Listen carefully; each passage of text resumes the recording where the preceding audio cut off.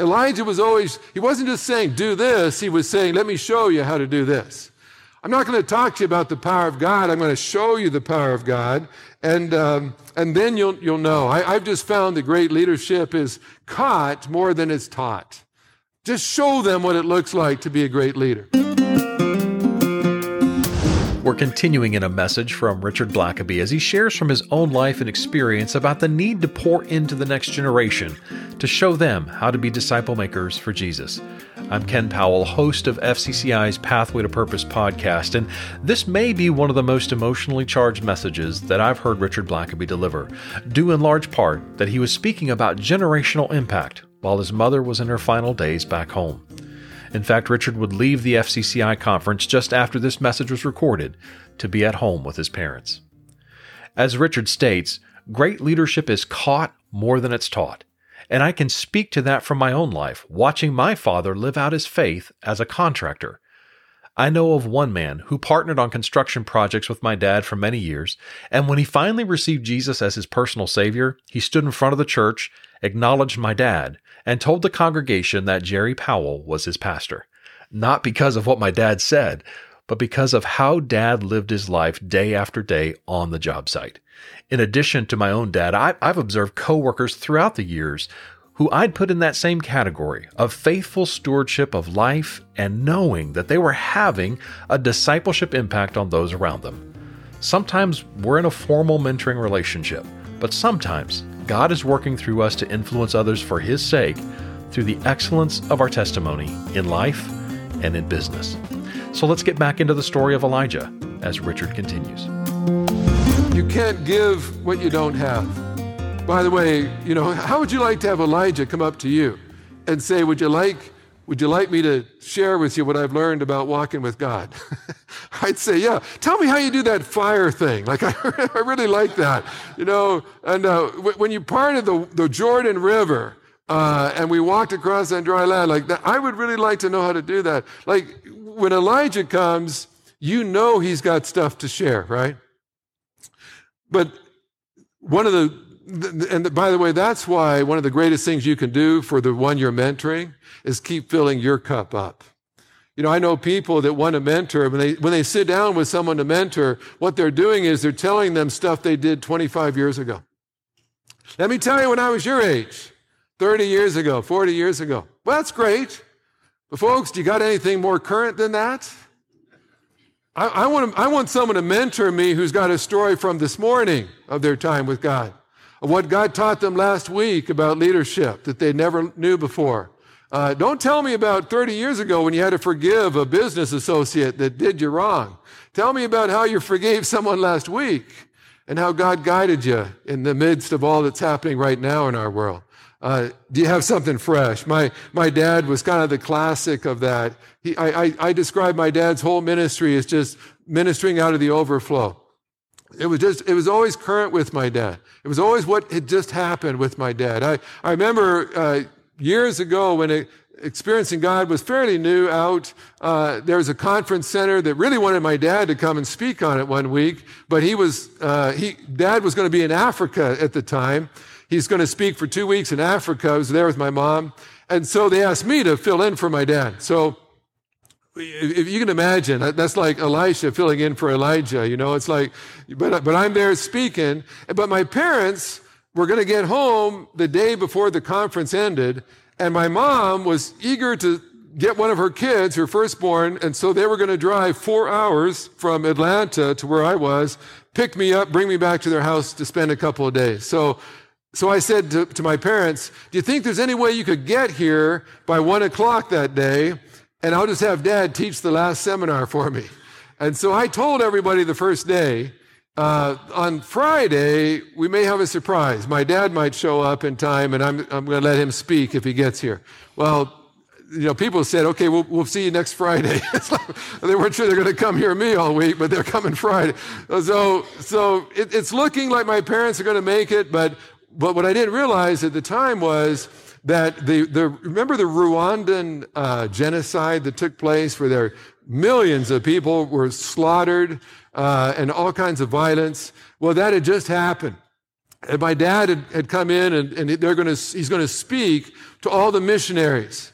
And the missionaries had just been watching bloodbaths. One missionary told my dad, they said, I was at the river, and I literally watched entire congregations floating down the river, all macheted to death. He said, I'm pointing out the deacons and the pastor and the staff, all of them dead. And one of the female missionaries had been raped by marauding guerrillas at the time, and there'd been a miscarriage because of all the stress. And these missionaries, there were 2 different meetings on different sides of Africa, and both weeks these people just came in absolutely empty. One missionary said, I can't cry anymore. I've cried so much. I don't even have any tears anymore. My body wants to cry. I've got nothing left. I'm just empty. And people were all lining up to say, we're quitting. I can't do this anymore. One family the people had broken into their house. They'd been tied up, and they thought they were going to be executed. And at the last moment, these bright lights began shining in the window, and the guerrillas thought that the army had come. They all took off, and they never did know where those lights came from. They assumed it had to have been God somehow scaring them off before they were executed. And these people were all telling their stories to my parents. And when my dad got there, they said, we don't want to do any business. We don't want to work on anything. Henry, just speak life into us. We have no life left. And so my dad had brought about several hours worth of sermons. They said, Henry, we've given you 8 hours every day to speak to us. 8 hours. The first day he'd used all of his material. So he got up at 3 o'clock the next morning. And he said, God, these people are desperate. These people, they don't need a religious platitude. They don't need some kind of cliche. They need a word from you. God, I don't dare get up in front of these people and pull out some dusty old sermon I used 10 years ago. They've got to have a fresh word from Almighty God. And so my dad's up at like 3 in the morning, and he's just frantically writing and searching and trying to find truths from God. What do you say to a missionary who's gone all the way to Africa only to be raped by the very people she's trying to share the gospel with? How do you comfort a missionary wife who lost her child because they were fleeing from the very people they were ministering to as they were trying to kill them? And so my dad said, God, what do I say to people like that? And I'll tell you what, I've talked to missionaries who were in that meeting, and they said it was like the glory of God just fell. And they said, we all knew that we were on holy ground. And they said, we didn't want your dad to stop. At one point, about the 3rd day in, someone said, look, we have an hour set aside for recreation. Why don't we forget about recreation and give Henry a 9th hour to teach us?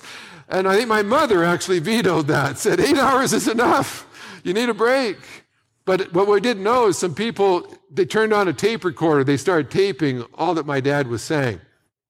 And later, years later, they transcribed that. And if any of you, probably some of you have done the Experiencing God Day by Day devotional that I wrote with my dad. When we were doing that, I got the transcript of all the things that he had said to those missionaries. And I put them into a bunch of those devotionals, taken right out of that. And the devotional won the Devotional of the Year award that year. But I'll tell you what, my dad was just coming from those meetings when he came up to pick me up. And I could just always tell with my dad, because my dad hadn't arrived yet. The people are starting to fill the room up. They're hoping, they said, has your dad made it yet? I said, well, I think he's close. I know that they should be getting here any minute. I've got a little song and dance I can do until he gets here, if you like. And then sure enough, I saw my parents come in. I said, Dad, you've got the next hour and a half. I'm going to sit down. Just tell him what God's been saying to you. And I could always tell. I could just look at my dad's face, and I knew that God had just been filling his cup to overflowing. And whenever there was a crisis, whenever there was a tragedy going on in the world, my dad would have the news on, and he'd have his Bible in his hand. He'd be just saying, God, help me to understand what's going on. Give me a word for your people. And I'll tell you, all I can just tell you is my dad began speaking the next hour and a half. He had no notes, just had his Bible, and he said, let me tell you what God has been showing me the last 2 weeks. And I'll tell you what, I just wish I could beam every one of you into that room. Because you just want to take your shoes off. Because you just knew that this was not just advice. The same advice he gave everybody. This was fresh, hot off the press from God to my dad. Now we're getting it first. And I'll tell you what, it just blew everybody away. You didn't want the time to end. An hour and a half went by just like that. But what you realized was my dad had a lot to give. Folks, if you want to be a blessing to the people you mentor, you can't give what you don't have. So make sure you've got lots to give. And keep it fresh. Keep it personal. Keep it God-centered. And then third, just provide examples. Elijah, if you watch what happens in 2 Kings, when Elisha is now following Elijah, the king sends 3 cohorts of 50 soldiers to arrest Elijah, and Elijah on the first 2 calls fire down, obliterates them. And the third commander comes up and falls on the ground and begs Elijah not to kill all of them too. And then Elijah comes along, and they come to the Jordan River, and he takes his mantle and he strikes the water is part, it goes across. So when Elijah turned around and said to Elisha, hey, let me tell you how things work, you knew to pay attention. Because Elijah was always giving examples. Elijah he wasn't just saying, do this, he was saying, let me show you how to do this. I'm not going to talk to you about the power of God. I'm going to show you the power of God, and then you'll know. I've just found that great leadership is caught more than it's taught.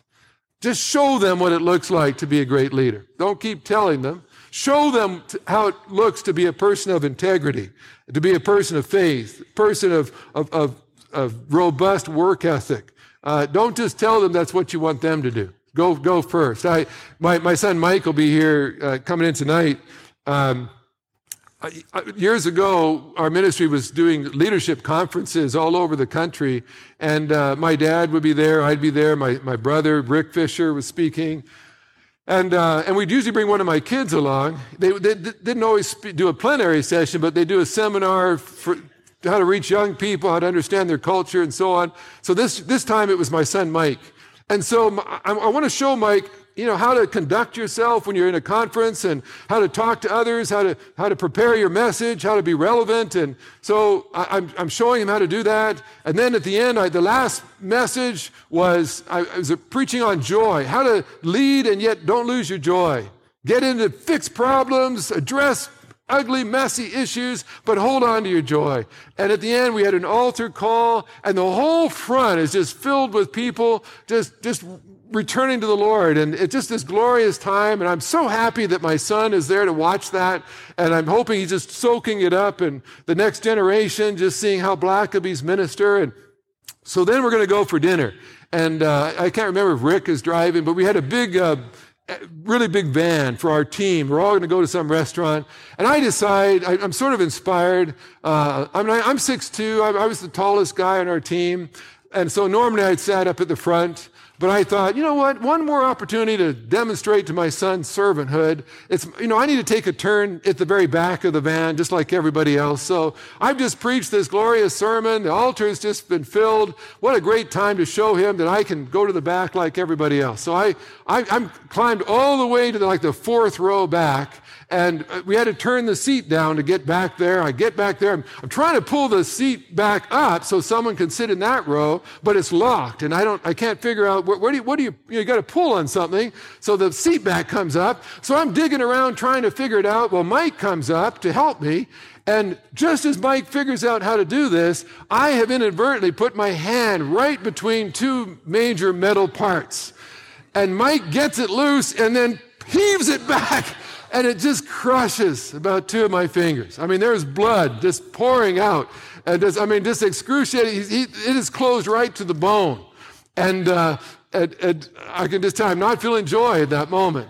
And I'm thinking to myself, but my son has just watched me talk about ministering in the Spirit. My last sermon was about, don't let things take your joy away. And he was about to see me lose my joy right there. And can I just tell you, you can sit down and mentor young people for hours on end, and then one careless moment, one unguarded moment, and you've just negated every mentoring session that you had with them. And I've just found that the best mentoring is going to ultimately come when you live your life out, pain and all, in front of young people, and you show them how you face the difficult times, how you keep your joy when your fingers are crushed. And by the grace of God, I didn't say anything I had to retract later. I just said, open the seat. And he's like, I can't get this thing to lock in. I keep pushing on it. It's like I'm about to pass out from loss of blood. But I'll tell you something. After I could have talked to my son about self-control and everything else. And I don't say this to brag about myself. I feel like God was just saying to me, your son can listen to you preach on the platform all day long, but you hurt yourself getting in the car later, and all those sermons are for naught if you can't live and suffer in front of them. By the way, through COVID, we all had a chance to endure pain in front of others, didn't we? We all had to suffer in various ways. And the younger generation watched us dealing with adversity like we'd never dealt with before. They watched whether we were anxious and worried and troubled, or whether we still had the joy of the Lord, we still had the peace of God, or we were just as anxious as our atheist competitors down the street. Did Christ make any difference in our life or not? And I'll tell you what, sometimes the greatest lessons you will teach those you're mentoring is how you deal with adversity. And they watch you in real time as a Christian trying to deal with it. And they see how real leaders, spiritual leaders, deal with the hard moments that are going to come in all of our lives. And then finally, let me just mention and finish well. Finish well. Now, Elijah finishes in a whirlwind of fire being swept up into heaven. he finishes well. Now, a couple of chapters back, he was suicidal, wanting to quit. I'm so glad he didn't end there. Now, you may have those moments, but don't end there. If you ever find yourself in those hopeless places, say, God, don't let this be the end of my story. God, come and help me get out of this dark place. I want to finish well. And I don't have to tell you of the examples of people that had years of success, years of speaking on the platform, years of writing books, and then they didn't finish well. And I just grieve every time I see that. I've got lots of friends who've not ended well. People that I know that breaks my heart because I know how awful it must be for them to have just tarnished a great reputation. So many people that respected them and looked to them as a mentor. And then now they're confused. Can I believe anything that person said? Were they lying to me the whole time? Or was there truth in what they were saying? I'll tell you what, the greatest gift you can give those you mentor is still be racing all out when you get to the finish line. Still be going hard, holding on to the joy that God gave you. I'll tell you, with my mother and father, watching them now, these two giants of faith, but now they're at the end. And I was, the other day, about 2 weeks ago, my mom was still at home, and she was sitting in her chair, not able to do a lot. And I brought my daughter over with me, and I said, we're over there ministering to my mother, and her feet were hurting her. We found out later she had blood clots, but her feet were hurting. And my mother, for years, she was always into some, I don't know, she wasn't really on the internet a lot, but she always found out some new wonderful cure-all kind of lotion or drink or oil or something that she would just have it in her purse, and she'd want to rub it all over you every time she saw you. You're like, Mom, please, don't. Like, I'm about to get up and speak, but this will make you feel a lot better, And she, for quite a while, she had this foot lotion that she said, your feet, stuff absorbs in there, goes to your whole body. And so she was always, every time I'd meet up with my parents somewhere where we were both going to speak, and my mom would say, take your shoes off. Let me rub this on your feet. And I'm just Mom, don't do that to me. I just feels awkward. My mother, rubbing my feet. You shouldn't do that. But she would insist. And so she did that for years. All of her kids, all of her grandkids have all had her rub their feet. And so she starts complaining about her feet, and I just had this thought. I said, hey, Where's that foot stuff that you're always putting on us? That would be perfect. I said, listen, it's time for me to do that for you. I said, I would be happy to rub your feet, Mom. That's something I could do for you. Where is it? I'm going to find it. And I come back, I'm all set. This will be great. I can just show my mom one more time how much I love her. And my daughter, Carrie, says, no, Dad, let me do that. I'm like, I'm going to rub someone's feet. Like, are you sure? She said, Dad, please, let me do that. My daughter was just desperate to find some way to show my mother how much she loved her. She said, that's perfect. Let me be the one who does that. And so that's the picture I took of my mother's oldest granddaughter, just spending a special time ministering to her grandmother. Last time she'd have a chance to do something quite like that. And I thought to myself, you know what? That's a mark of someone who finishes well. When your grandkids are fighting over who gets to rub your feet because they can't thank you enough for what you invested in their life. You know, my parents have 14 grandkids, and when the word came out that my mom was dying, all 14, but Mike is the last one. You can pray for him. Before we knew how serious my mother was, the plan was for Mike, well, when he was coming here to speak, when we found out my mom had liver cancer, Rick changed his flight schedule so he could come from here to Atlanta and see his grandmother. I don't know that she'll still be alive on Wednesday. We're trying to get Mike back. He's the only one of 14 grandkids who's not yet seen my mom. And it just blew me away. Kids were leaving medical school and driving from Texas just to see Grandma one last time. Every one of her grandkids, all the ones who live in Canada, all of them, every one of them made it down to tell her how much they appreciate her. And I thought to myself, that's finishing well. You know, the interesting thing, by the way, when both parents got kind of weak, we hired a nurse to come in and care for them. They're in a home that gets a lot of care, but we just want to have extra care for them. So we hired this nurse. And she's really good. She comes in the mornings and would kind of help get them ready, and at night kind of come in and help personally make sure they're all cleaned up, ready for bed, and dressed right. And she seemed like a real nice woman. We found out, now, you know, my dad's never going to preach another sermon. He's never going to write another book. He doesn't communicate all that well anymore. But you know what? My brother-in-law one day was in there when that nurse was there. And this nurse is just so impressed by my parents. She keeps saying, these people are such people of God. She said, I've never met. And I remember saying to her one day, I said, well, you know, if you had known them in their prime, I said, now you're cleaning up after them and brushing their teeth for them. And I said, but if you'd known them years ago, I said, you'd know what amazing people these are that you're caring for right now. And she said, oh, I can tell. She said, I can tell even now that these are awesome people of God. And I said, well, they are. You could ask anyone who knows them. I said, I'm just sorry that you kind of didn't get to know them until the very end of their lives. And you know what happened about a week ago? My brother-in-law was over there, got into a spiritual conversation with her, found out she wasn't a believer, and led her to Christ there in the room with my parents. And I thought to myself, even when my parents can't go out and tell people about Jesus anymore, God's still bringing the people into their assisted living community and letting them find Christ even there. And you know what? Yesterday morning, that nurse showed up at our church for the very first time and texted us and said, hey, I'm at your church. And it's awesome. She got to see my 2 grandsons baptized yesterday. And I thought to myself, my parents may never be able to travel again, but God, they're still being used by God to bring people into the kingdom of God. And I just had to pray and say, God, I pray as my grandkids watch me, as the younger generation watches me. I hope they never see me slowing down, never growing weary, never becoming cynical, never saying, I've done my part, let the younger generation do it next. May they still see me just trying to do one more thing for God while there's time to do it. Just blessing one more person, speaking life into one more person before my time is done.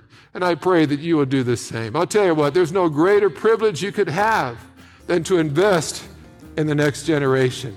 You might want to bring fire down. You might want to raise the dead. But I'll tell you, nothing beats speaking into the next generation and blessing them and launching your own Elishas into a world that desperately needs a touch of God.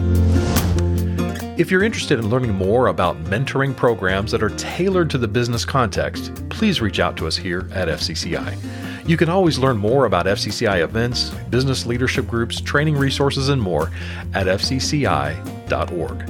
Thanks for listening, and may God empower your journey as you lead a company for Christ.